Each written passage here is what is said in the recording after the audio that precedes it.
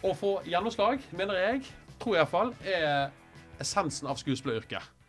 For eksempel til, i hvert fall sett utenfra, til regi, til medskuespillere, til publikum, ikke minst. For en rolletolkning, en vinkling, en take, for et stykke, for et budskap. Så i denne episoden skal vi stille spørsmålet, hva kan vi lære om å få gjennomslag fra en skuespiller? Ja, det blir spennende. Jeg tror du, Einar. Ja. Og Einar, du, før vi begynner på det, hva er det du har gjort i det siste, som du har brukt tiden på? Vi holder jo på å planlegge det vi har kalt for DN-studio, som vi skal ha oppe på taket her i DN-bygget i Oslo 11. til 13. august. Det blir et kjempearrangement med både redaksjonelle innslag og innslaget fra annonsørene våre som vi i DNX jobber mye med. Det er en slags sånn erstatning for Arendalsuken da, eller? Rett og slett. Jeg tror det skal være 30 live-strømmer sesjoner på rekke og rad i de dagene. Så det er ganske mye som skal gå i hop, både sånn innholdsmessig og arrangementsteknisk. Og ikke minst, vi skal jo få alt dette på lufta, så akkurat den siste biten her, det jobber jeg ganske mye med. Du bare har tid til å komme her da, og være med på vår podcast Gjennomslag. Alltid tid til det. Men gjennomslag, det har en helt egen betydning for deg, før vi går inn på selve vår mening av ordet. Jeg kommer jo fra godt inn i en fjord på Vestlandet, og der Rosendal. Rosendal, og der er det høye fjell. Så gjennomslag var vel egentlig første gangen jeg begynte å høre det om gjennomslag, var hver gang de hadde liksom båret tunneler, for å begynne de fra hver sin side. Og så er det magiske punktet når de liksom ser lyset fra andre siden at de har fått gjennomslag. Og i løpet av oppveksten min i Rosendal så kanskje det viktigste gjennomslaget var da de bygde jeg tror den tunnelen er 11-12 kilometer under Folgefonna fra liksom Rosendals side og inn til Odda. Så det var, da fikk vi plutselig en helt annen connection. Bedre kommunikasjon. Gjennomslag gir bedre kommunikasjon. Dette er det lytterne på Vestlandet assosierer med gjennomslag. Vi snakker jo om å få til ting, få ting gjennom, få det som du vil. Vi skal spørre ulike spennende mennesker som er ledende på sine felt, mener vi, om hva som er deres hemmeligheter for å få det som de vil, få gjennomslag for sine ideer, visjoner eller budskap. Og i dag skal vi snakke med Asad Siddiq. Velkommen skal du være. Tusen hjertelig takk. Asad, hyggelig at du er her. Veldig hyggelig. Du, for å bli litt kjent med deg, det er jo flere som kjenner deg, så tenker vi bare å spille en kjapp liten lek i starten. 4 rett og 1 feil. Jeg leser opp noen faktasetninger, og så skal du etterpå si hvilke av disse var som er feil. Jeg skal si det. Ja, du skal si det. Så får vi se om jeg har klart å finne frem noe. Ok, nummer 1. Du, Asad, i 2013 fikk du rollen som Hashad Kapoor i Hotel Cæsar. Du ble kåret som årets selger, dette er nummer 2, i DNB Eiendom, i oktober 2001, kåret av markedssjef Rune Garborg, som er fun fact, som nå er sjef i Vips. Du hadde en av hovedrollene i Krenket på Nationaltheatret, som gikk akkurat nå. Og du har også vært en av programlederne midt i smøret som 13-åring. Og du har kjøpt en Rolex til 150 000 kroner når du da spilte rolle som Krenket. Hvilke er feil? Det som er litt pinlig er at selv om jeg ikke kjøpte en Rolex til 150, så var det faktisk en Tag Heuer til 50. Det var det, ja. Så det var jo... Er du glad i dyre klokker, eller hva er poenget? Nei, vet du hva, det er den første dyre klokken jeg noen gang har kjøpt. Bare som et symbol på at jeg også, liksom L'Oreal-aktig, I'm worth it. Jeg tror jeg egentlig... Jeg burde kanskje ikke gjort det, for jeg har vel egentlig ikke samvittighet til å bruke den. Den er for dyr til at jeg egentlig får noe glede av. På det nå her. Nei, det er ikke den. Som du ser, så har jeg fortsatt lagt den hjemme. Men jeg tror jeg bare har, som veldig mange andre, jeg skal ikke si at det var en 40-årskrise, men på et eller annet tidspunkt så har man kanskje bare sett litt behov for å ta seg selv litt på alvor da, og prioritere litt sånne irrasjonelle lyster. Og når jeg skulle spille hovedrollen i Krenket, så skulle jeg gjøre research da på en veldig velstående amerikansk oppadgående fyr som var advokat. Og da hadde jeg endelig en unnskyldning til å unne meg den klokka. Så det er historien bak. Det var en del av rolleutviklingen. Ja, jeg har sagt at det var det. Dette skal vi snakke mer om etter hvert, hvordan du jobber som skuespiller. Men Først, dette med årets selger. Altså, fortell litt om det. Hvordan ble du årets selger?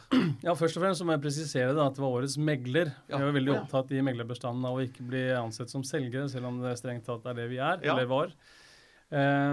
Det er jo, altså når vi snakker om gjennomslag som denne podcasten handler om, så var det jo kanskje der min historie med gjennomslag begynte. Ja. For jeg har vel hatt en barndom og en oppvekst uten gjennomslag. Ja. Jeg har vel kanskje jeg har aldri vært han kuleste eller tøffeste eller han som har stukket seg mest ut. Jeg har bare vært han snålingen, som var litt annerledes. Jeg var jo flerkulturell, vokste opp uten far. Jeg var litt sånn ute, rett og slett. Ja. Så veldig mye i min oppvekst handlet jo egentlig bare om å passe inn og tilpasse meg omgivelsene. Ja. Helt til jeg begynte å bli litt voksen og skulle begynne å finne en karrierevei og finne ut hva jeg skulle gjøre med livet mitt. Jeg har jo alltid hatt en liksom rastlersjel og ønsket å gjøre noe både som ikke andre forventer av meg, men ikke minst som kanskje andre ikke har gjort før. Og på det tidspunktet hvor jeg begynte å snuse på å bli eiendomsmegler, så hadde ikke Norge ennå vært eksponert for en flerkulturell eiendomsmegler. Nei. Så da jeg snakket med min rådgiver på skolen og prøvde å finne ut av det, så var jo det han fortalte meg, at men det finnes jo ikke noen pakistanske eiendomsmeglere. Og da var det litt som Pippi, at da jeg skal bli. Da vil du bli det. Ja. Men det sier litt om din personlighet også, da, at da valgte du å gjøre det, for du så at dette var nytt da. Ja, men jeg tror nok det kan også ha sammenheng med, som jeg sa, at jeg har levd med å aldri få gjennomslag. Ja. At man liksom bygger seg opp man lærer jo mye av å gå motstrøms, og ikke minst bygger seg opp en litt større, kall det et litt større behov kanskje da, for å få til ting. Ja. Så det startet med at jeg utdannet meg på BI til å bli eiendomsmegler, hadde masse verv, jeg var tillitsvalgt i klassen og så videre, men jeg fikk ikke jobb. Nei. Jeg ble ikke innkalt på intervju engang, og det var på et tidspunkt hvor jeg virkelig var, altså når man er ung så er man jo overmodig. Ja, ikke sant? Man har jo fortsatt trua, så selv om jeg fikk 100 avslag, så hadde jeg fortsatt trua. Men jeg kom rett og slett ikke inn på intervju, og det jeg gjorde da var at jeg bare tok en CV og søknad og begynte å tråkke rundt i byen, og banke på dørene til disse forskjellige meglerkontorene. Og fikk mange hyggelige kaffer, og var til og med noen som syntes at det kunne være en god idé, fordi at de så at det var et segment som de hadde problemer med, nemlig det flerkulturelle. Ja, okay. Og da kunne jeg bli han innvandrermegleren. Ja. Og det var jo ikke det jeg ønsket meg, men dette var i begynnelsen av 2000-tallet. Ja, det var rett i overgangen, 99-2000. Ja. Men selv det var det ingen som var villig til å gi meg muligheten til å prøve. Helt til jeg dukket opp da i Kongens gate i DNB Eiendom sine lokaler, og hadde holdt på såpass lenge at jeg var helt desperat. Ja. Og jeg har... Fikk du noe å vite hvorfor du ikke... Var det på grunn av navnet? Hvorfor? Det var jo på grunn av navn og utseende, og det er ikke... Og noen ville jo kanskje si var det rasistisk, men det var jo ikke det. Det var rett og slett at på det tidspunktet så hadde man aldri sett en mørk megler. Nei. Så det var liksom et narrativ der ute som fortalte at en megler skal være gjerne mann, hvit, litt sånn vestkant-type, se fresh ut med fine klær. Og så er det noe også med at veldig mye handler om frykt. Ikke sant? Jeg er veldig sånn motstander av å rette finger og si at folk er rasister eller hva det skulle være, for at det handler om at du som en daglig leder eller hva det skulle være, har et behov for å minimere risiko. Du er nødt til å ta noen avgjørelser som handler om å ta vare på din egen bedrift og båndlinje, ikke sant? Jeg liker å si at vi styres av de 2 F-ene, frykt og forplantning. Ja. Alt vi er redde for er liksom det frykt representerer, og alt vi har lyst på, altså sexen i det da, det som driver oss, er den forplantningsbiten. Så for min del, det å få gjennomslag har handlet veldig mye om å forstå den andres forutsetninger. Ja, ikke sant? Det å være proaktiv og forstå hva du står overfor av utfordringer og risiko. og på den måten kunne innfri de forventningene som du har til en medarbeider. Da. Så gjennomslaget kom på en måte etter en lang og høres jo veldig slitsom og tung reise med massevis av møter og intervjuer og prater, men du, i den fasen så skjønte du sakte men sikkert hva må til for at jeg skal komme, og da kom du til DNB Eiendom, og der fikk du et slags gjennomslag. For da har jeg egentlig, da hadde jeg gått den runden og gjort meg opp en del erfaringer og visste hvor forutinntattheten lå. Ja. Ikke sant? Så lenge du klarer å identifisere det, så kan du jo finne en kur mot det. Så det handler jo litt om å lese sine motstandere, kanskje feil ordbruk, men det, og da var jeg i tillegg såpass, jeg var villig til å gå så langt for å få det til, at jeg var veldig tydelig i mitt innsalg hos daglig leder i Kongens gate, og jeg sa at hvis du bare gir meg denne muligheten her, så skal jeg legge livet mitt i potten. Det er en ting som er viktig for meg, og det er at du aldri angrer på den avgjørelsen at du ansetter meg. Og omsider så fikk jeg den muligheten da. Og da tror man liksom at det var en sånn happy ending, ikke sant? Men da begynte jo den virkelige utfordringen, for da måtte jeg jo få meg kunder. For som megler så er det jo egentlig bare en frittstående selger som skal ut og hente inn oppdrag. Så det er jo litt sånn banke dører, ikke sant? Og cold calls egentlig. Og litt tilbake til den tiden vi levde i, da, altså for 20 år siden, så var det jo heller ingen kunder som hadde sett en mørk megler før. Og i tillegg så var det, altså det å kjøpe en bolig i dag, det er jo noe man bruker mindre tid på enn å vurdere kjøp av en jeans, ikke sant? For hyppigheten har økt så betraktelig siden den gang, men på det tidspunktet så var det kanskje en avhending man gjorde en gang eller to i løpet av livet. Så det var en svær greie. Stor avgjørelse å ta, og den største kapitalvaren du noen gang kommer til å omsette, mest sannsynlig, ikke sant? Så alt handler da om frykten. Altså du vil jo da gjerne velge noen som kanskje ser ut som deg, som har de samme preferansene, som har, og ikke minst ser ut som de andre meglerne. Hva gjorde du for å minimere den frykten? For du identifiserte på en måte, det må jeg angripe da, på en eller annen måte? Ja, jeg hadde jo ikke noe valg. Nei? Jeg hadde jo forpliktet meg til å få det til, både overfor meg selv og ikke minst Jørn Ramberg, min daglige leder. Så for meg så handlet det egentlig bare om å ha skylapper, og det er jo det jeg mener med å være ung og overmodig. Altså ha den der litt sånn insane troen på deg selv da. Hadde jeg ikke hatt det, så hadde jeg ikke hatt sjans, ikke sant? For jeg tror, når det kommer til gjennomslag, så du klarer ikke å overbevise noen andre om noe hvis du ikke har overbevist deg selv først. Så for meg så ble det litt sånn, jeg vet ikke om du har sett Passenger 57, en gammel film med Wesley Snipes. Jeg husker sånn vagt når jeg er i mitt fly og noe greier. Jeg synes det er gøy med litt sånne filmreferanser, for der er det... Jeg er tilbake på 80-tallet, 90-tallet. Ja, det var vel sent på 80 eller tidlig 90, og der er det en litt sånn skummel bad guy som skal flykte og blir nødt til å skifte utseende, så han må ha en operasjon. Og rett før anestesilegen setter inn den injeksjonen, så stopper han opp og sier, jeg skal ikke bedøves, for jeg skal være bevisst i tilfelle jeg må løpe, ikke sant? Og så sier han legen at det er for smerten. Og så svarer han, there will be no pain. Og det er litt sånn flåset da, men det er det handler om litt om hvilken innstilling man har. Altså, dette skal jeg få til. For det er jo urettferdig. Altså, det er jo noe, altså, når du gikk inn der, så var det urettferdig. Du måtte gå den svære runden. Det var jo veldig mye omgivelser som ikke var bra at du måtte gjøre den svære runden her, men du angrep likevel på denne måten her, sant? Ja, du kan godt si at det var urettferdig, men på en annen side så er det jo det som ga meg styrken også til å finne en løsning, ikke sant? Og det er i motgang man vokser. For meg så var det viktig å se glasset som halvfullt. Og det jeg skjønte veldig tidlig var at når du kommer inn en dør hvor folk har lave forventninger til deg, så skal det faktisk enda mindre til for å oppfylle de forventningene, og ikke minst å overgå dem. Ikke sant? Det handler jo bare om å lese situasjonen, lese disse menneskene, og ikke minst forstå deres frykt. Hvor ligger deres frykt? Jo, den ligger i at de kanskje ikke får den prisen som de ønsker. Kanskje jeg roter til med andre ting. Ikke sant? Så da handlet det hele tiden om å være proaktiv, og møte dem med min fagkunnskap og mine evner før de rakk å kjenne på sine forutinntatte holdninger som kanskje bekreftet den usikkerheten.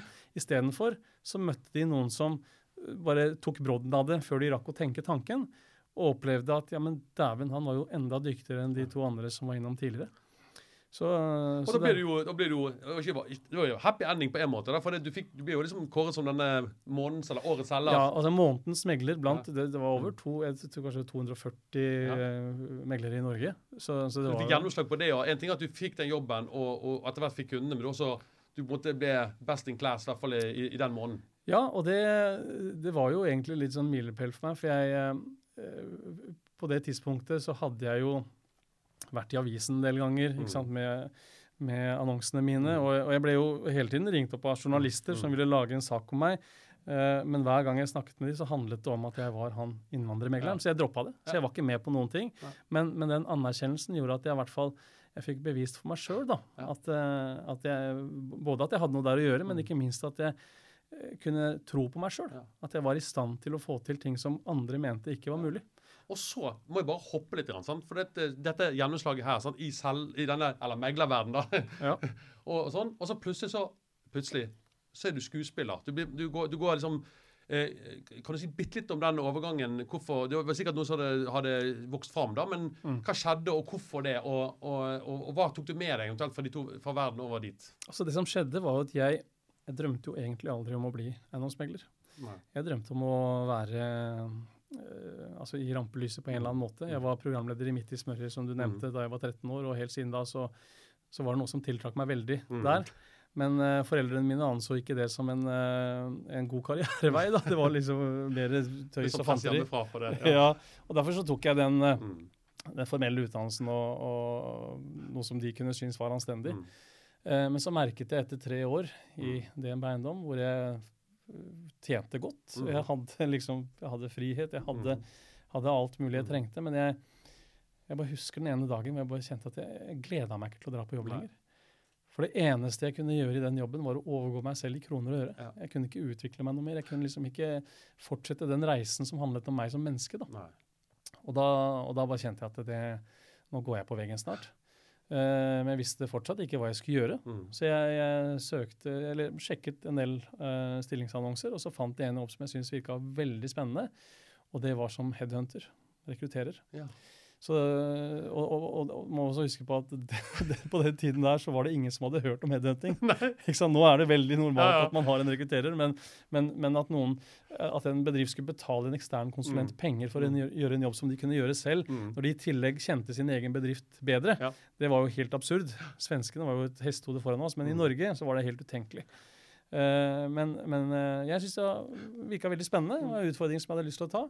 Søkte på den jobben, og litt samme utfordring der, for det hadde jo ikke vært noen flerkulturelle headhuntere heller. Men jeg gjorde den samme gesten. Jeg dro opp og håndhilste på...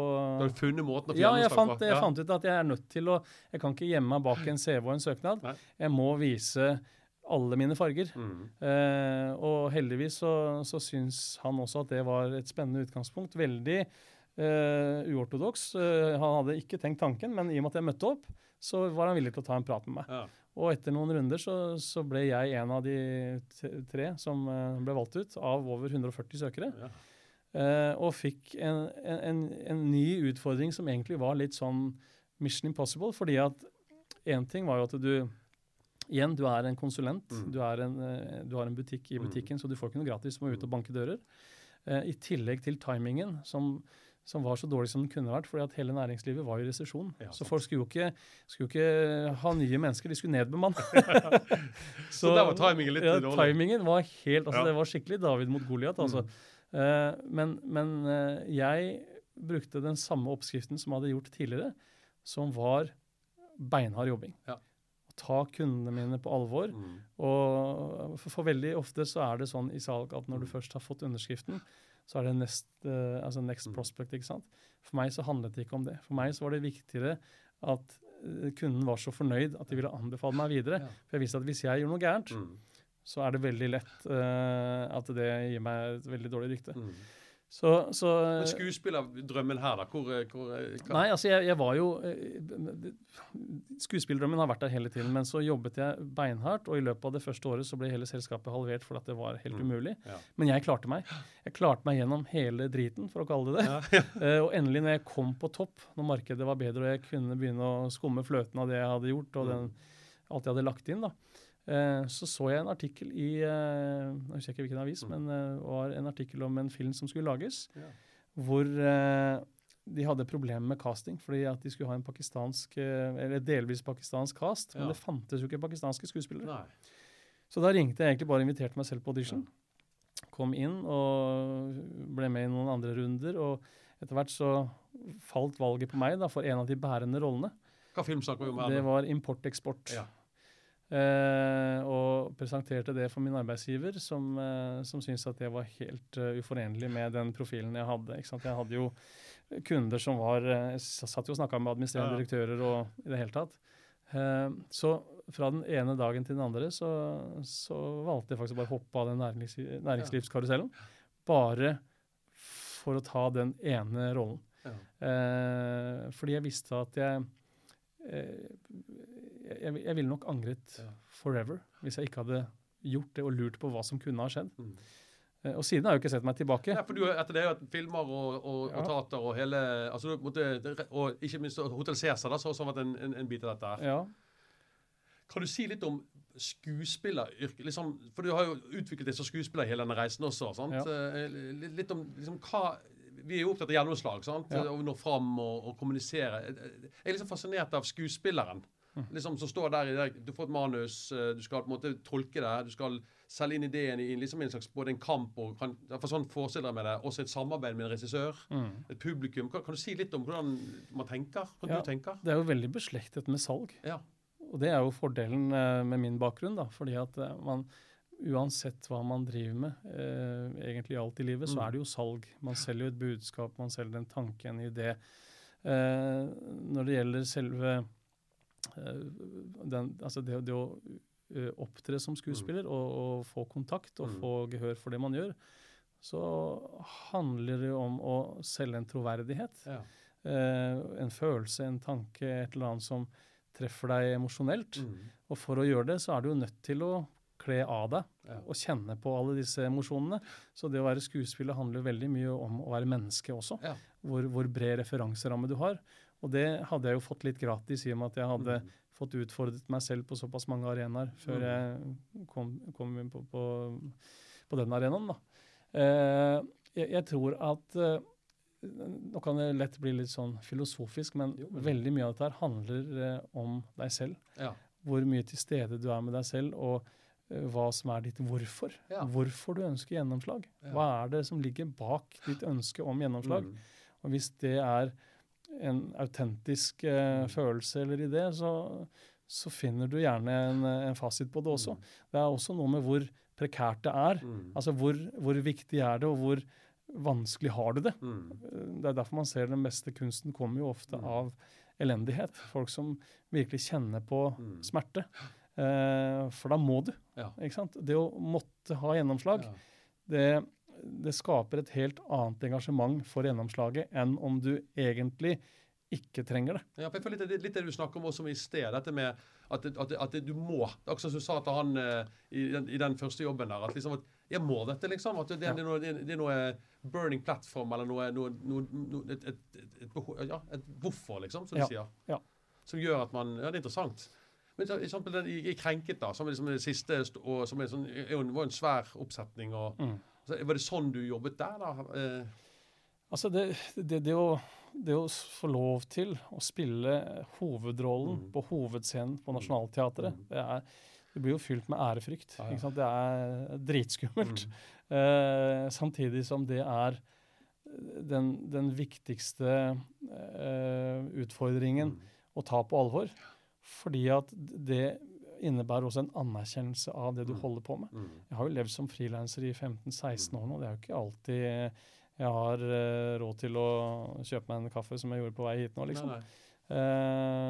Så jeg tror at for meg så handlet det like mye om å vise at jeg hadde noe der å gjøre. Ja.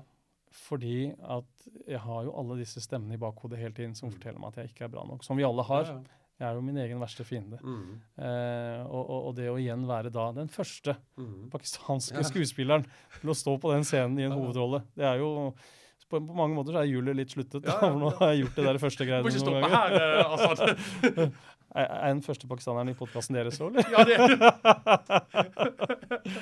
Ja, men man kan tøyse med det, men det er noe med liksom å bare vise at det går. Det som har vært viktig drivkraft for meg etter at jeg fikk det til som eiendomsmegler, så fikk jeg jo veldig mange telefoner om å bli headhunta forskjellige steder. Jeg vet ikke på, for jeg har alltid vært veldig lojal, veldig opptatt av å innfri det som jeg har gitt uttrykk for at jeg skal. Da. Men det jeg så som var interessant, var at plutselig så begynte folk å ansette flerkulturelle og pakistanske meglere rundt omkring. Og tenkte at det kanskje var en suksessfaktor. Det var jo ikke, det var ikke nødvendigvis det. Men det åpnet noen dører for mange andre. Eksempelets makt, det er veldig viktig for meg. Det å kunne være først ute og vise vei og si at dette kan vi få til på like vilkår. Ikke fordi at noen mener at her må du få inn en som er sånn eller slik, men at du har samme grad av både kvalitet og integritet i det arbeidet du gjør. Det tror jeg er den beste måten å vinne folk på. Og få gjennomslag på. Ja. Nei, det er superspennende. Og det å være rollemodell, da, sant? Hvor viktig det er på, og du har gått foran på veldig mange områder, da, sånn som du beskriver her. Ja. Men hva tenker du fremover? Altså, tenker du, liksom vi nærmer oss litt sånn slutten her, sånn på praten vår, sant? Hva er det neste prosjektet? En ting hva tenker du på nå, så du har lyst til å få gjennomslag for det neste prosjektet mitt er noe som har gått svanger med i flere år, og det er veldig viktig for meg, for det handler om samtiden vår. Det er ikke så veldig mye meg i det prosjektet, men det handler om å finne et narrativ som kan forene mennesker i dette samfunnet. En slags kulturell dugnad, om du vil. Jeg opplever at vi har en del utfordringer i samfunnet som egentlig bare utvikler seg til å bli verre. Det er litt steile fronter, det er vanskelig å få en dialog, og veldig mange er mer opptatt av å forfekte egne holdninger enn å forstå andre mennesker. Og så tror jeg at vi er tilbake igjen til frykt. Da. Vi er redde. Vi er så redde for så mye hele tiden. Det jeg ønsker er å få folk til å bare senke skuldrene og leve og være menneske. Og da tror jeg for å få gjennomslag der, så må du gjennom veldig mye støy. Utrolig mye støy i samfunnet vårt, i alles liv. Det eneste vi ønsker er jo å være lykkelig. Men for å gjøre det så må man først klare å håndtere sine egne liv, og det har blitt veldig vanskelig, fordi at det man måler seg med ofte er en sånn uoppnåelig idé om hvordan man skal ha det bra. Jeg elsker jo Arne Næss som sa at hold dine gleder enkle. Det er der jeg er, liksom. Selv om jeg kjøper en klokke til 50 000. Det var noen unntak. Hold dine gleder enkle med noen unntak. Men jeg tror for å få det gjennomslaget, så må man ha et budskap som er tydelig. Man må gjennom, som sagt, støyen, og man må være såpass spissformulert at det ikke er til å misforstå, samtidig som man må være så universell at det treffer bredt. Det er jo utfordringen, ikke sant? Men her har jeg jo fordelen av å ha vært i næringslivet, så det jeg har skjønt da, for å nå frem med et også idealistisk budskap, er at du er nødt til å tenke det som egentlig er veldig naturlig for menneskenaturen. What's in it for me? Altså, hva er bunnlinja? Hva får jeg igjen for å være med på dette her? Og ikke minst å gjøre budskapet sexy. Så i denne dugnadstankegangen, så er det veldig viktig for meg å få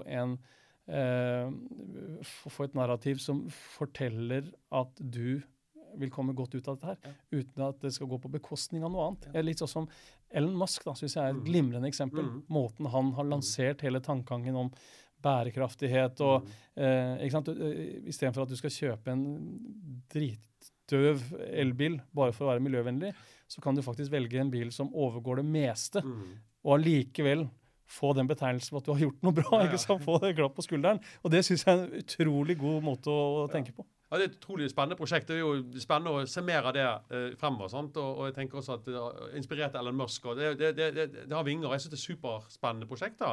Så hvis du skal oppsummere litt sånn, egentlig alt vi har snakket om litt grann, i noen enkle råd, for det som vi synes er interessant, det er jo snakker med forskjellige folk, og så ser jeg, er det noe vi kan overføringsverdier her? Er det noe man kan hente, er det noen råd du vil si for å få gjennomslag for noe i det hele tatt? Hva bør man tenke på? Jeg tror vi er så privilegert i det samfunnet vårt at vi legger mye bånd på oss selv, nettopp fordi at vi har det så enkelt. Ja. Så mitt beste råd vil være å være uredd. Ja. Jeg tror den der frykten er det som ødelegger for oss hele veien. Ja. Og den der litt sånn dumme, banale, overmodige ungdomsenergien som jeg refererte til i stad, det er vel det som har gitt meg mest suksessfaktor. Ja. Fra alt til å sjekke damer til å ikke sant? At man ikke er så redd for det neiet. Ja. At man også forstår at bak enhver historisk seier så ligger det enormt mange nederlag. Ja. At man kalkulere med de nederlagene, at ikke du bruker en dag på å finne ut om du skal ringe en fyr eller ikke, men at du gjerne tar de 10-15-20 telefonene og tar de neiene, fordi at da vet du at statistisk sett så ligger et ja litt lenger frem i horisonten. Jeg synes det var utrolig godt råd, altså. Hva sier du, Einar? Ja, kjempebra. Tar du rådet til deg? Ja, faktisk. Og så synes jeg det er veldig spennende. På en måte du har jo mye erfaring nå, på en måte liksom gått litt som du forteller selv, og du har liksom gått foran selv, og da tror jeg du har gode forutsetninger, som du sier da, til å liksom bruke de erfaringene fra næringslivet og sånn inn i mer sånn idealistisk type arbeid, fordi du vet hva som må til. Så det er en veldig spennende historie, altså. Takk for det. Jeg får veldig lykke til med det. Einar, du har jo en liten spalte hos oss, Ja. som heter, jeg alltid avslutter med, som heter Kommunikasjon Hei. Kommunikasjon Hei.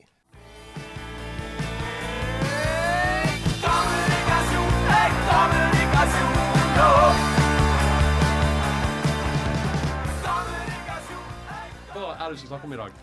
Ja, det er litt sånn vanskelig å lage overgang i dag, men kanskje vi kommer inn på en overgang etter hvert. Men det jeg har tenkt litt på i det siste er at Norges Bank, de har satt ned renta til 0 nå. Og det betyr at det egentlig er fullstendig krise i norsk økonomi. Og i den forbindelse så kom jeg på at sentralbanken ofte snakker om dette med gjennomslag. Jeg har jobbet som journalist i mange år og dekket sentralbanken og det den gjør. Og jeg husker liksom fra tidligere år, de har snakket mye om dette gjennomslaget, og det er spesielt viktig nå.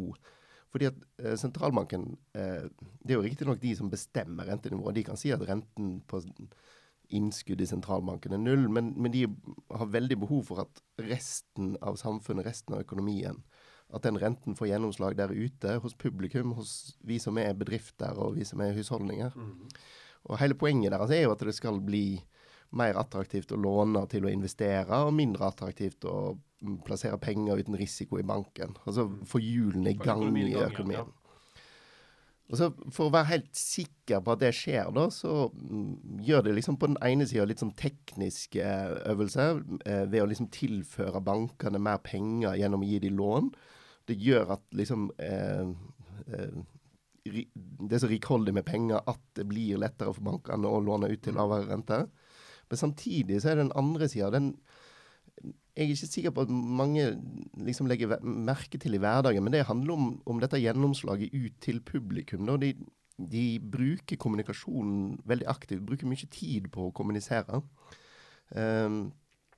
Rett og slett, både så sier de at renta kommer til å være så lav i den nærmeste fremtiden. Det slår de nesten helt fast på en måte at, men så lager de også en prognose som heter rentebanen, som viser liksom hvordan de tror renta, gitt den utviklingen de ser for seg i økonomien, hvordan den vil bli i årene fremover. Og akkurat nå så sier jo det at de ser for seg at den renta kommer til å være lav i flere år fremover.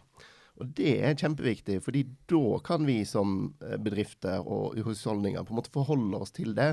Da blir det litt lettere. Forutsigbarhet. Og apropos den frykten, fordi det ligger jo alltid en frykt der for at renter skal stige igjen, sant? Så, men hvis du vet at det er overskuelig fremtid skal være ganske lav rente, så kan du liksom begynne å låne til å for eksempel kjøpe bolig. Og vi har jo sett at den liksom det stopper helt opp i norsk økonomi i vår. Men når vi ser på liksom utvikling av forbruk og utvikling i boligmarkedet, så ser det ut som sentralbanken rett og slett har hatt gjennomslag med dette rentekuttet. Og det er kjempeviktig. Du, dette var jo veldig fint, Einar. Det var da... Også ikke minst broen også mot frykt, synes jeg var veldig fint. Nei, men det er kjempeinteressant. Det er klart at da har vi i hvert fall forutsigbarhet fremover. Det ser det sånn ut i hvert fall nå. Ja. Men jeg vil bare liksom avslutningsvis få lov å takke Assad, for at du var her med oss i denne podcasten vår, gjennomslag. Tusen takk. Jeg anbefaler folk å høre på Karatpodden. Det er bare sånn, vi har en liten sånn fremsnakk på slutten her. Det er en fagpodcast som mediebyrået Karat lager, som er veldig faglig og veldig bra. Så jeg anbefaler dere å høre på den. Einar, har du en liten... Nei, jeg tror kanskje denne gangen så skal vi liksom... jeg tror kanskje vi skal ha en podcast vi anbefaler, og det er den. Det er Karatpodden i dag. Ja. Så vi gir en shoutout til de i dag. Ja, jeg synes det. Tusen takk for at du var med, Assad Siddiq, som var med i denne episoden. Produsent har vært Einar Takla, og mitt navn er Andreas Hatlevik. På dnxstudio.no/gjennomslag finner du de tidligere episodene, og finner oss ellers på Spotify og iTunes og Acast. Ha det bra! Takk for i dag. Takk for oss.